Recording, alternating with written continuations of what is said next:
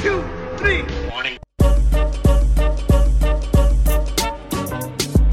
MYP fam, welcome to another episode. And today's episode is with Espree Devora. She hosts a couple of shows, the We Are LA Tech podcast and Women in Tech show. And on this episode, we talk about ways that you can use social media. We talk about how to create community. And we also talk about some opportunities that podcasters might be missing out on. She's really fun, and I'm sure you'll enjoy the conversation. And she mentions a program that's actually going right now, but I believe you can still join. So if you want to get connected with her, we'll put all the links in the show notes. But without further ado, let's get into today's interview with Espree Devora of the We Are LA Tech podcast. Espree, welcome to the MYP show. Thanks for hanging out with us today. Thank you for having me. Espree, this show is kind of a selfish thing for me because there's not very many people, actually in my real life, there's very few people that I could talk podcasts and get geeked out about podcasts and as much as the guests and the people on our show. And so I'm excited to chat with you. And I've been following you for a little bit on Twitter and some of the other social profiles that you have, and just so honored and excited to be here with you today. I really appreciate the opportunity. This is just so cool. You know, one of the things that, and I think this is in alignment with what we're going to talk about, one of the things that really frustrates me in the podcasting ecosystem is a lot of people who want to be guests on shows. They are constantly asking podcasts, like vetting them, like, how many listeners do you have or whatever. It's just like, F off. Like, I don't care if someone has 0 listeners or like millions of listeners, as long as your mission is in alignment with what I stand for and what I believe in. Like, I'll be on anyone's show who is putting out positivity and value into the world. Like, I never, ever, ever, ever, ever ask, how many listeners do you have? Like, you could have 1 million listeners right now, or you could have 0. Either or. I feel so grateful that you would invite me to be a part of your world and your mission. And so I find it's really irritating that other people are like, I don't know, they're just not thinking about it in the right way, I feel like. Yeah. And podcasts are it's unfortunate now that they are so trendy because there's all these money and acquisitions and the Spotify's and whatever. And there's also a lot of people looking in to come in and take advantage of whether it be creators or audiences. And so it's refreshing to hear you, someone who has a significant platform and people who listen and care about what they say, talk about the need for some humanity in the space, because I think that gets lost with the downloads and the CPMs and all these types of things. Totally. I was really drawn to your show for a couple of reasons. First off is I'm very much a tech nerd and geek, so I very much love that space. But I was sharing before we recorded that I am a big fan of people, or not people, but women who are creating a space to share stories about other women. My wife has a digital publication. It's like a online magazine, and her thing is called She's Legendary, and it's all about sharing female founded businesses and female led companies. And there's just not, unfortunately, there's not a lot of that. There's not a lot of it. And so it's great when someone is able to do this. that. Well, tell me, take us through the story. Tell us how it happened and what you have going on. I think it's really important. So I had a very heavy influence of technology growing up from my father.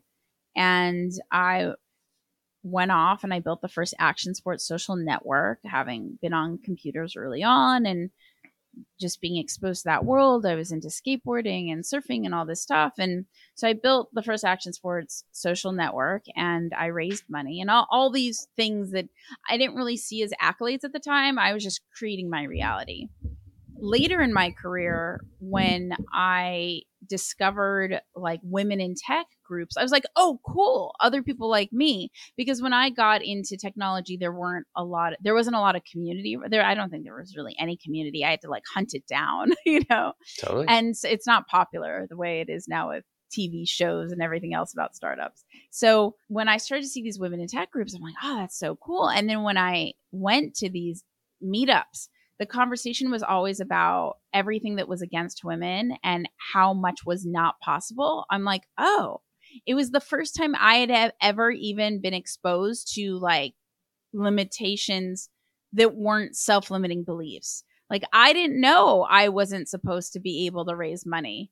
I didn't know I wasn't supposed to be able to build a tech company. Like I didn't know I was defying stats. I was just going after life. And I'm like, I wonder if I had all these limiting stats in my mind, if I would have created blocks for myself that didn't need to exist, because my reality would have been, oh, it's not possible for women, like da da da da da.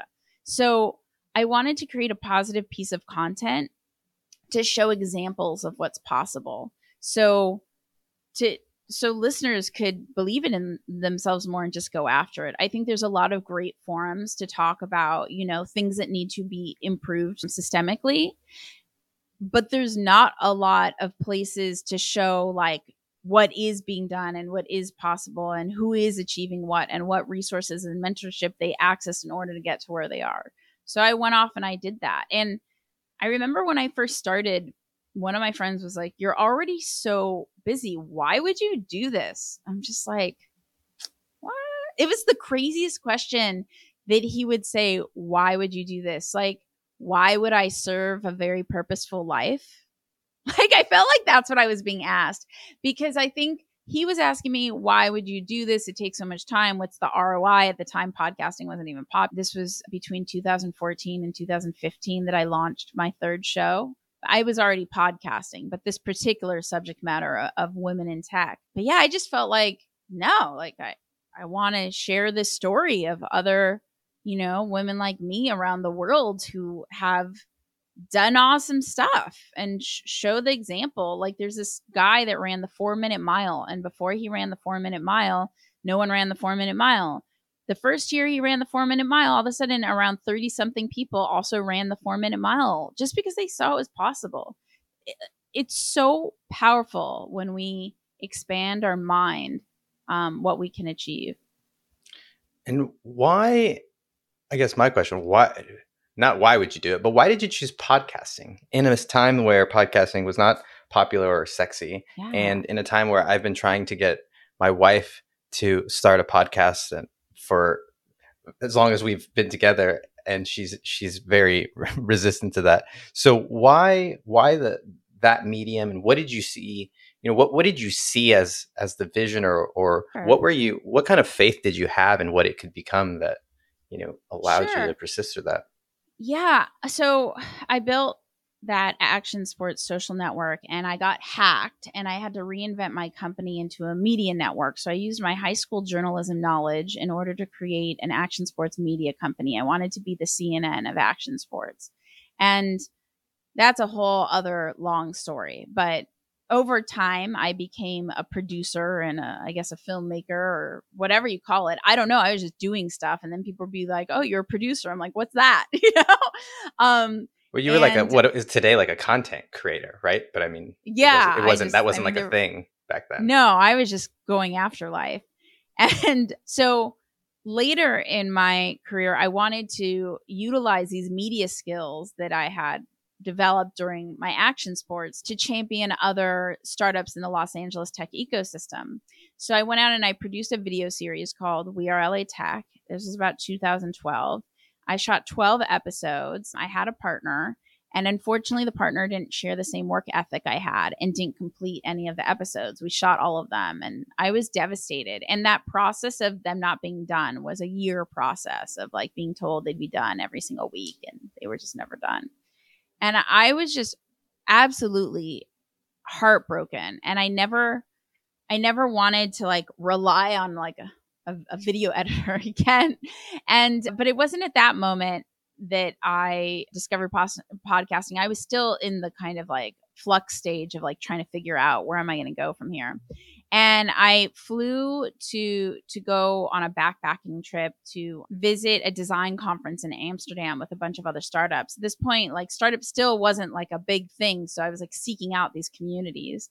And I ended up meeting with Mark Kohlberger, who's the founder. I don't know if I'm butchering his last name. He's one of my good friends, but I always butcher his last name. He's the founder of Betalist. But at the time, we weren't friends. I was just a customer of Betalist. And he introduced me to podcasting. He's like, oh, you should check this out. It's really cool. Not for my company or anything, just like this cool thing that was on his iPhone. At the time, I was an Android user. I'm like, oh, wait, that's super cool. I think I listened to podcasts. I had already been listening to podcasts, but I didn't know what a podcast was. I just found this cool thing, Justin Jackson's Pod People, and this other one called Podcats. And I would just like transfer the audio files to my phone or to my computer, you know, like it was like super guerrilla. And so I started listening to podcasting and I was like, with my production, a bit like producing ability, storytelling ability, I think I could produce audio episodes, and that way I don't have to rely on everything that's needed for editing, like video editing, like color correction. And I mean, video editing is just really hard. It's a really hard skill to develop. There's a lot of elements involved. So I'm a self-taught audio editor or producer. I don't know what it is. I just did the thing. I tried to tell a story. I still don't really know how my audio program works. I found this program called Sound Studio and I just taught it to myself. It's like iMovie, but for audio. And it was amazing. And I don't know what all the functionality is, but I know what I need.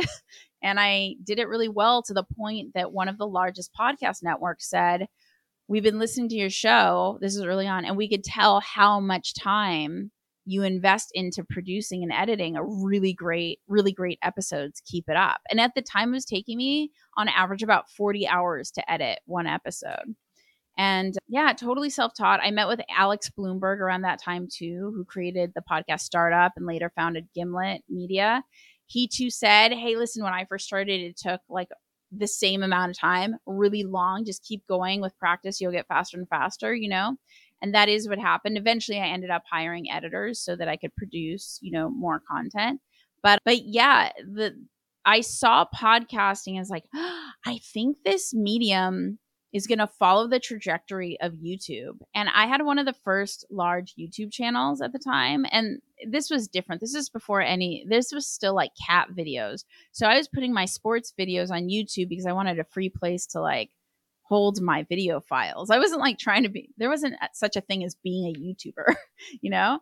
And like some of them just got like a ton of views. And so I was there for like the come up of YouTube and become a YouTube creator and seeing like what happened with all my peers and the importance of collaborations. I'm like, oh, like podcasting will probably follow that same trajectory. So I remember I was working this contract job at the time and I really adored the company. I still have a relationship with them. And I said, you guys need to start a podcast channel for your company. Like, this is going to be the thing. They're like, nah. I'm like, I'm going to start a podcast. So I made that We Are LA Tech video series into a podcast. And that was my first podcast. And then within a month, I was number one on Apple. And then around that month mark, Startup came out and I hustled that. So all that stuff, like meeting Alex and all of that, I had already launched by then because I was like, I need to meet that host of the Startup podcast, you know?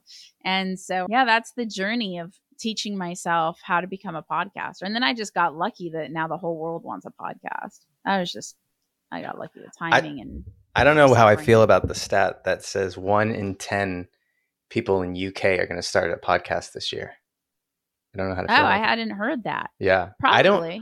I don't know what that says about English people or I don't know, but and also, you know, being in the industry and having a podcast marketing agency, like makes me excited because the demand is going up.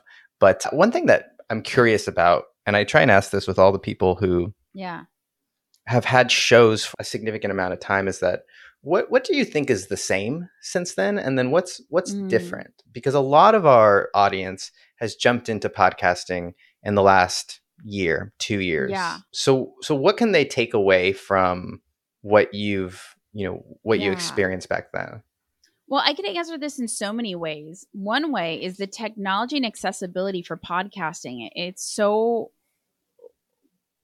accessible, period, today. Whereas like when I started podcasting, it still wasn't in cars. You still needed an iPhone. Like it wasn't easily, and there wasn't an automatic app on your phone with podcasting. Yeah, we had to download it on iTunes. Like put it. I remember I downloaded. Oh, what is his name? He was the famous DJ. I was downloading like 3-hour club mixes, because Yeah, that's Tiesto. Tiesto. He was that's what it was. It was great. Tiesto. He has great club mixes on a podcast. He does. It was one of the first, and then when you kind of went down the rabbit hole, but that's what you had to do is you had to, download them on your computer and then transfer them onto your iPod.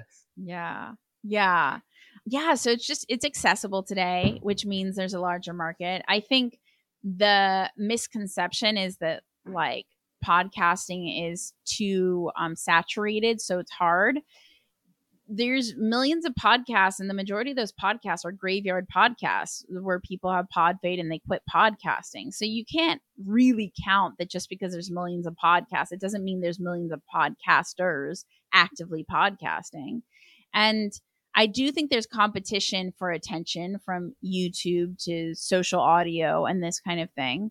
I think the thing that is the most vital, and this isn't a direct answer to your exact question, which is like what's changed then and now, but I think it's important to the ecosystem of the question, is the most important thing to pay attention to is building the community for your podcast.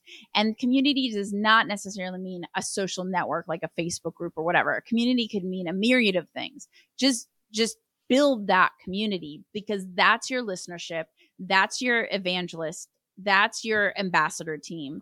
So if you're not building a community and you don't have a reason for people to come back to your show, if you're not being really thoughtful of like what is the point of listening to your show, like how do you want to make your listener feel? Why are they coming back? How are they staying involved in your ecosystem? Are you solely relying on social audiograms, or like are you proactively integrating yourself into your community of potential listeners so that they're consistently exposed to the brand of your podcast over and over again? Community is such a buzzword that I'm afraid it's almost gone the way of like content marketing, right? It's like, it almost loses its definition because it's so ubiquitous, I think is the right word. Yeah. So for people, I've had multiple podcasters say how do I create community? Like what are some things like either tactically that you've done or things that people can actually, take action on to cultivate a community? Sure. I'm so glad you asked. There's a zillion different ways. One, these are off the top of my head. One, create a newsletter. So then you have everybody's email list and your community is just the news. You could have something like a circle group, which is a platform that's sort of like Slack. And then you could essentially, when I say create a community, you want to own the relationship. You want to know who, literally the individual who is listening to you and why. And so with Circle, you could have a community that way. The reason why I don't like social platforms like Facebook group or Circle or this kind of stuff is because I'm not really looking to be like a free group moderator. And so and I don't think other people are looking to sign up for yet another network. So having a community does not mean having a social network. It just means owning your relationships and knowing exactly the identity of your audience. So you could do that through an SMS group, like using Simple Texting is a great company to use that's very affordable. You could do that, like I said, with the newsletter. You could, if you wanted to, you could do it with a circle group. You could do it on a Twitter list if you wanted to, or, Twitter just launched communities and you could have a private community. Like I know I have a private community for We Are LA Tech right now. You could do it that way. Essentially, how are you owning your audience and your potential audience so that when you have useful things to share that are not merely promotion, but you can integrate yourself into the conversation and the brand of your podcast repopulates again and again, it's going in front of the eyeballs of your current listenership and your potential listeners. Yeah. And that does not mean posting social audiograms. You've mentioned that twice, and I'll share with you. I built my podcast marketing agency off of audiograms. 4 years ago, when nobody knew how to do an audiogram, it was how we built our business. We almost don't do that at all today, and it's almost something I never recommend. In consulting sessions or with clients, you feel pretty strongly about that. What's behind that, and why, and also maybe you could share some insteads.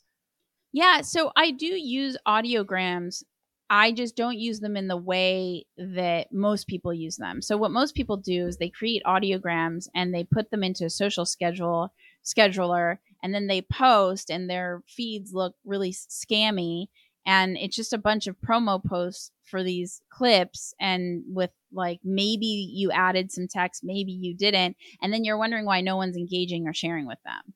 It's because are they valuable really?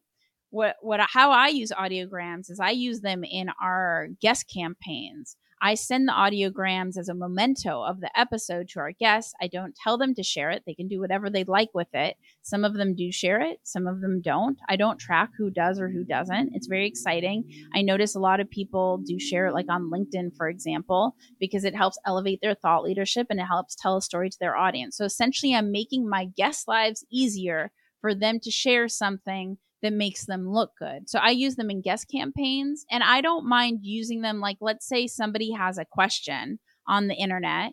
I don't mind clipping a piece of my podcast to answer their question. So I don't have a problem with social audiograms or audiograms. I have a problem with like auto scheduling promotional. I think social strategy is 90% or higher engagement, and I'll share what engagement means, and 10% or lower of social posting. I think engagement, like for example, my Los Angeles group, every day I reach out to X number of people a day based on certain hashtags, and I send them a personal message proactively looking at their content. It's not it's not just liking, and it's very little liking. It's like conversations. How many conversations am I partaking in a meaningful, genuine way every day with a targeted audience that relates to the ecosphere of my business? Yeah. We do that a lot too, and that's something that we found is really helpful just for popping up on people's radars. Can you talk? You mentioned specific hashtags. I like Twitter because it makes it easy for it. Can you just talk a little bit more about that process if someone wants? Because I think that's a great way to get started. It's low barrier to entry. Like what does that look like for you when you're going in and doing engagement? Sure. So it's different for each platform. So the ones I think about, I probably think about Facebook the least, but I think about Facebook. There's also Pinterest is really great. That's really underutilized for podcasters. I think about LinkedIn. I think about LinkedIn a lot lately. There's a great analytic tool for LinkedIn called shieldapp.ai. So I think about LinkedIn. I think about Twitter. The analytic tool for Twitter that I think is really cool is ILO. SO. But if you Google ILO, you find it. And yeah, so LinkedIn, Pinterest, Facebook. Oh, and Instagram, of course. Talk to me about Pinterest. We haven't talked about Pinterest. Almost our most popular episode is how to market your podcast on Instagram.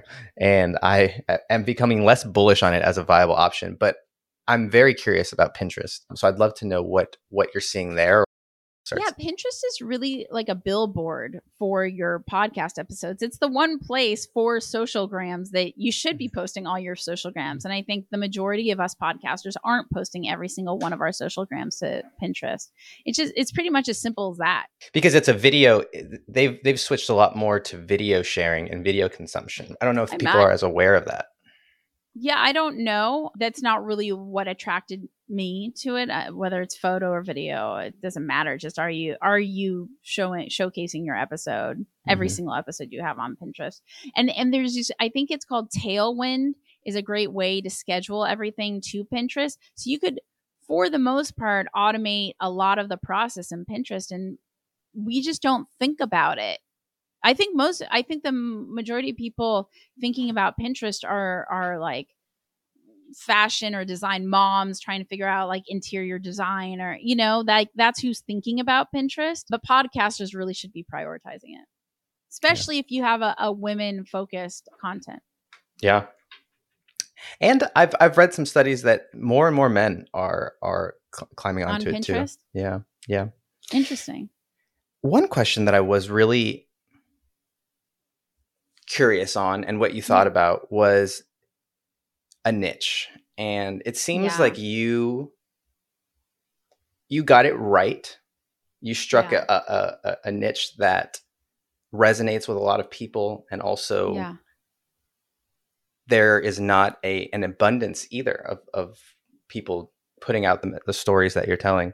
So what has that played? What kind of role has that played into it? And also, how has it evolved, if at all, over the years? So I do have a thoughtful response for you, but because I have 3 brands, I'm curious, when you're thinking Espree, you have a niche, which niche is coming to mind? Because I don't know which one of my brands you're thinking Well, about. that's interesting. For me, the tech, I thought tech was kind of the umbrella, but Yeah. more focusing, I think we connected around the women in tech one. And so I think that the tech space seems to be at least what I've gathered, kind of Yes. your niche. Yeah. So I have a different, this is something that I have not done well over my career. My career started with a tag, well, it didn't start, but at some point I developed the tagline, "The Girl Who Gets It Done." It was given to me and it became my tagline. The problem with that tagline is it's memorable, but what am I getting done? Or like, it's more hireable to say Espree, the WordPress girl. Oh, hire her for WordPress, you know? And so I think the niche kind of starts at the tagline, like, what do you want to be known as? There's this guy that goes by Alex in Books. He thoughtfully wanted to be known as the book guy. So what is the X thing you want to be known for? And so he's developed this whole brand around being the book guy. Even I just remembered Alex in Books. When I think about my brands now, I do thoughtfully think about, with each brand, what does the brand stand for? And like, what's the value of the content related to that brand? And how do I stay within those boundaries? And because we could all have audience, let's say we have a large audience, but let's say our large audience is just interested in pizza and we're posting about jet fuel. No one's going to buy the jet fuel. They just want the pizza. So it's like, if we don't have a match between what our audience wants and what we're giving out, there's not going to be conversion. There's not going to be listenership. There's not going to be customers. So I do my best to now thoughtfully filter out the audience that doesn't relate to what helps my business thrive, but in the most authentic, genuine way. And it's a very delicate balance. I really respect the journey of being a vulnerable leader. So I'll share my process of being a creator and being an entrepreneur, which is not like on my personal brand. And that is not necessarily podcast education. But like, I don't know, I imagine, Hector, that you've been to the podcast education profiles that people have, and they're annoying. They feel spammy, and you're like, what am I looking at with the templated design? I'm not trying to market myself as a podcast educator. I am trying to, in my personal brand, I am trying to have a boundary to what is the point of even following me. It's like, okay, well, the point of following Espree is I'll get some inside information on what's happening in the podcast industry, and I'll feel more community and connection in the process of being a creator, you know? And then what does all of that mean to the outcome that helps my business thrive? So I'm thinking about all these elements with each brand, how I invest my time, what kind of content I post, what's working, what's not working, what I want to delegate, what I don't want to delegate. Yeah. So in creating the niche, what do you want to be known for? And are you consistent with the content you're publishing? Does it relate to what you want to be known for? Or are you going off the rails? One thing I've gathered from not only you, but a lot of, these gurus or educators or whatever, but one thing that comes up is the best way to grow a show is to make a better show. And I think that sometimes gets lost and forgotten in all of this, is just the ability to actually create something that is enjoyable. And so for you, was it intuitive to create that kind of show market fit? I think one thing that I don't know if it's intuitive or something that you did intentionally, but was trying to think about the feelings and the emotions that you want your listeners to experience. Yeah. I think I understand it now, reverse engineering what I did by mistake. But in the beginning, when I created We Are LA Tech, it was inspired because being a founder is hard and isolating. And there were days where I wouldn't sleep for weeks and I'd be crying in my office, wanting to quit. Like it was hard. It's hard to be a founder. And we have to look perfect all the time. And there's just a lot about all of that mishmash. And I wanted to create a connective environment essentially to serve my younger self, you know? And so I was like, if I wanted to plug into community, how could I do that with ease? And so that's the point of the We Are LA Tech podcast is no matter where you are in the world, if you want to plug into like who to know and where to go in Los Angeles, you listen to the We Are LA Tech podcast and you could get there really fast to have that information. With women in tech, the aspiration is the listener walks away feeling if she can do it, so can I, right? Why? Because like that was my journey. Like I want to I had examples thanks to maybe belief from my father that like I could achieve things. So I just want to show like, look, there's a lot of women doing a lot of great things. We don't have to like match a statistic, you know? And so, but I don't think I did that with intent. It just came from a very authentic place, but now reverse engineering it, it was so smart that I did that. Yeah. I wish you did a better job. I was living in LA. I moved down to Orange County now, and I went to LMU, and I think when did you start the show? 2014. That's what it was. I graduated in 2013, so that's why we missed it. But my mom says half of the world is searching for the other half of the world. They just don't know how to find each other. So my job as a founder is I need to continually get better at creating bridges. Your mom is a wise woman. Let's talk about managing multiple shows, because I think it's something that not a ton of people do, but selfishly, you know, I produce 6 shows and my own, and so it is. Yeah, I don't know that I recommend it. It is the full-time job, thankfully. Yeah. But what's that been like? Why did you decide to start another show? And then, you know, looking back on it, if you said you don't recommend it, but what have you learned throughout that process, or what do you take away now? Well, it's that word process. I think the very first thing that we should lead with as creators is creating a process that's sustainable, that energizes us. And that's not something I did when I started. To me, I'm an artist first and a business person second. So for me, podcasting is painting audio. I create podcasts because there's a story that I am just drawn to share.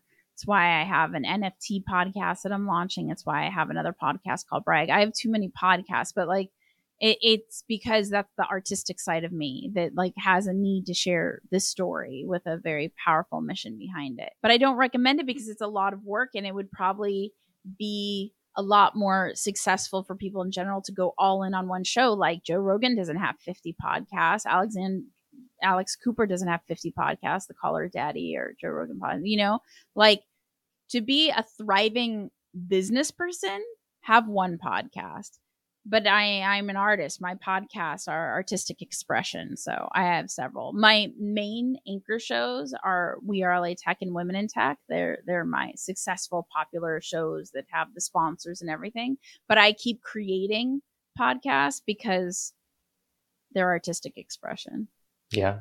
So just processes. You have to have like dialed in processes. And let me tell you, the more podcasts that I'm out of my mind to create, the better I better be the most 10 out of 10 master of processes, because it's really hard to keep up. Yeah. Keeping up with one is enough. The more that you add on, it can get crazy. Although one thing, since we're sharing it, and just for anybody who's made it this far on the recording, you are a kindred soul. Airtable has been the biggest blessing for my life. Totally. And managing all the production and promotion and stuff like that. Yeah. My Airtable alternative is Notion. I was going to ask what kind of tools or what's kind of your tech stack look like to keeping sane? I'm in love with tools. I have so many. I'm really upping my game on Notion. I'm a diehard Basecamp customer. I've been with Basecamp since the beginning. I'll probably never leave. So that's what we use as our main project management. We also use Trello. We have a combination because Basecamp doesn't have the Kanban boards, which I need. And then I do a lot of just overall project planning in Notion. I wouldn't say that's the most efficient tech stack. I'm just a very like loyal, like fangirl of like 37 Signals is what it used to be called. So like I get, I form a relationship with certain tools and then I'm just in and yeah. But I think it's important not to get caught up in the tools and instead to ask yourself, like, I mean, definitely get caught up in Zapier or Automate.io or any of those alternatives. That's something to get caught up in. If you don't know Zapier or Automate, those are essential for anything else that you use. Tell me more how you think a podcaster could use, because I don't know that I'm getting the most out of it. So I'm curious how you integrate Zapier into podcasting. Well, I'll even just talk about not even just the podcast, just a Zap I just set up the other day, so it's top of mind. Is I'm doing a podcasting cohort as an experiment. I'm doing 30 days of podcasting, 30 episodes in 30 days in under 30 minutes a day, right? It's just an experiment. I'm only doing it once. I don't want to do it over and over. And I really believe in personalization. Like, I don't believe that people are like some email address or something. They're human. I was like, well, how do I do this so it's not going to drive me crazy? So the automation that I set up is people sign up for the cohort. I use the Typeform. So I think it's typeform.com or typeform.co. It's one of those. Anyway, I use Typeform. Typeform integrates with my Notion. So all that information from the Typeform then goes to Notion. It also is synced to Zapier. And I set up in Zapier to send me a text message to my phone when someone signs up with their social handles and how they discovered the cohort. And then immediately when I get a text message, I just click on the link and I send a personal message to them right away, which I could also automate if I wanted to, but I don't want to. Yeah. And I would be able to automate that in Zapier because I could tell Zapier, like, hey, when this person signs up, message them to this field, like whether it's their Twitter or whatever. But I don't want to, like, I want it to be me coming genuinely from me. Yeah. And so what you are doing is you are getting, and these people who are signing up, they're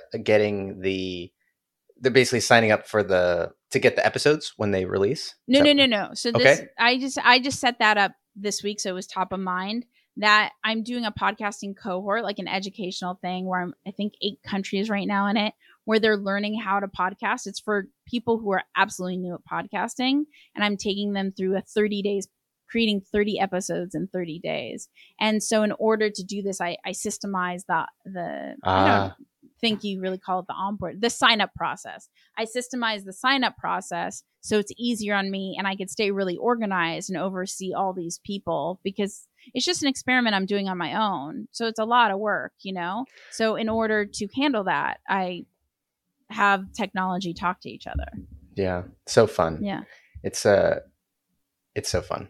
We should do a whole thing on Zapier and automations because I like Airtable because it kind of combines some of those things, but it can get kind of in the weeds for I would say most people. It can kind of get over their heads.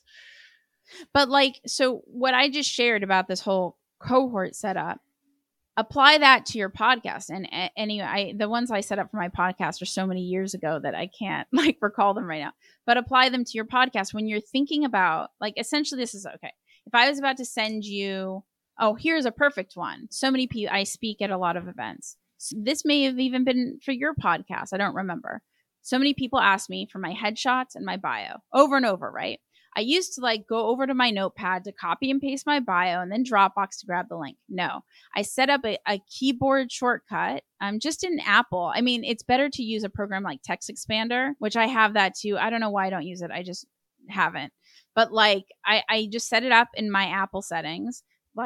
Here's my bio. Here's the link to my Dropbox. So now I just do semicolon headshot and semicolon bio and it just populates and it's done in just a few seconds. Whereas before I'd have to go open my notepad application, copy, So when you're doing anything, if throughout the whole process, continually ask yourself, is there a quicker, faster way that I could make this process more fluid? So like when people ask for my bio, and like, is there something that's coming up again and again and again where I need to respond with the exact same thing? How can I make this? Anything in your podcast production, a lot of times, like you'll have, like if you upload an episode to Dropbox, it could ping someone on your team if you're using the right program to ping someone on your team. And then when that person's done, it could ping someone else to create the artwork. And when that's done, it could ping. Like you could set up all these systems so you don't have extra management going on. Yeah. Yeah. And that stuff allows, I think a lot of people, they don't see the value in it because it's complicated or they have to learn a system, but it sounds too structured. But I find that those things actually allow for people to be more creative and to be 100%.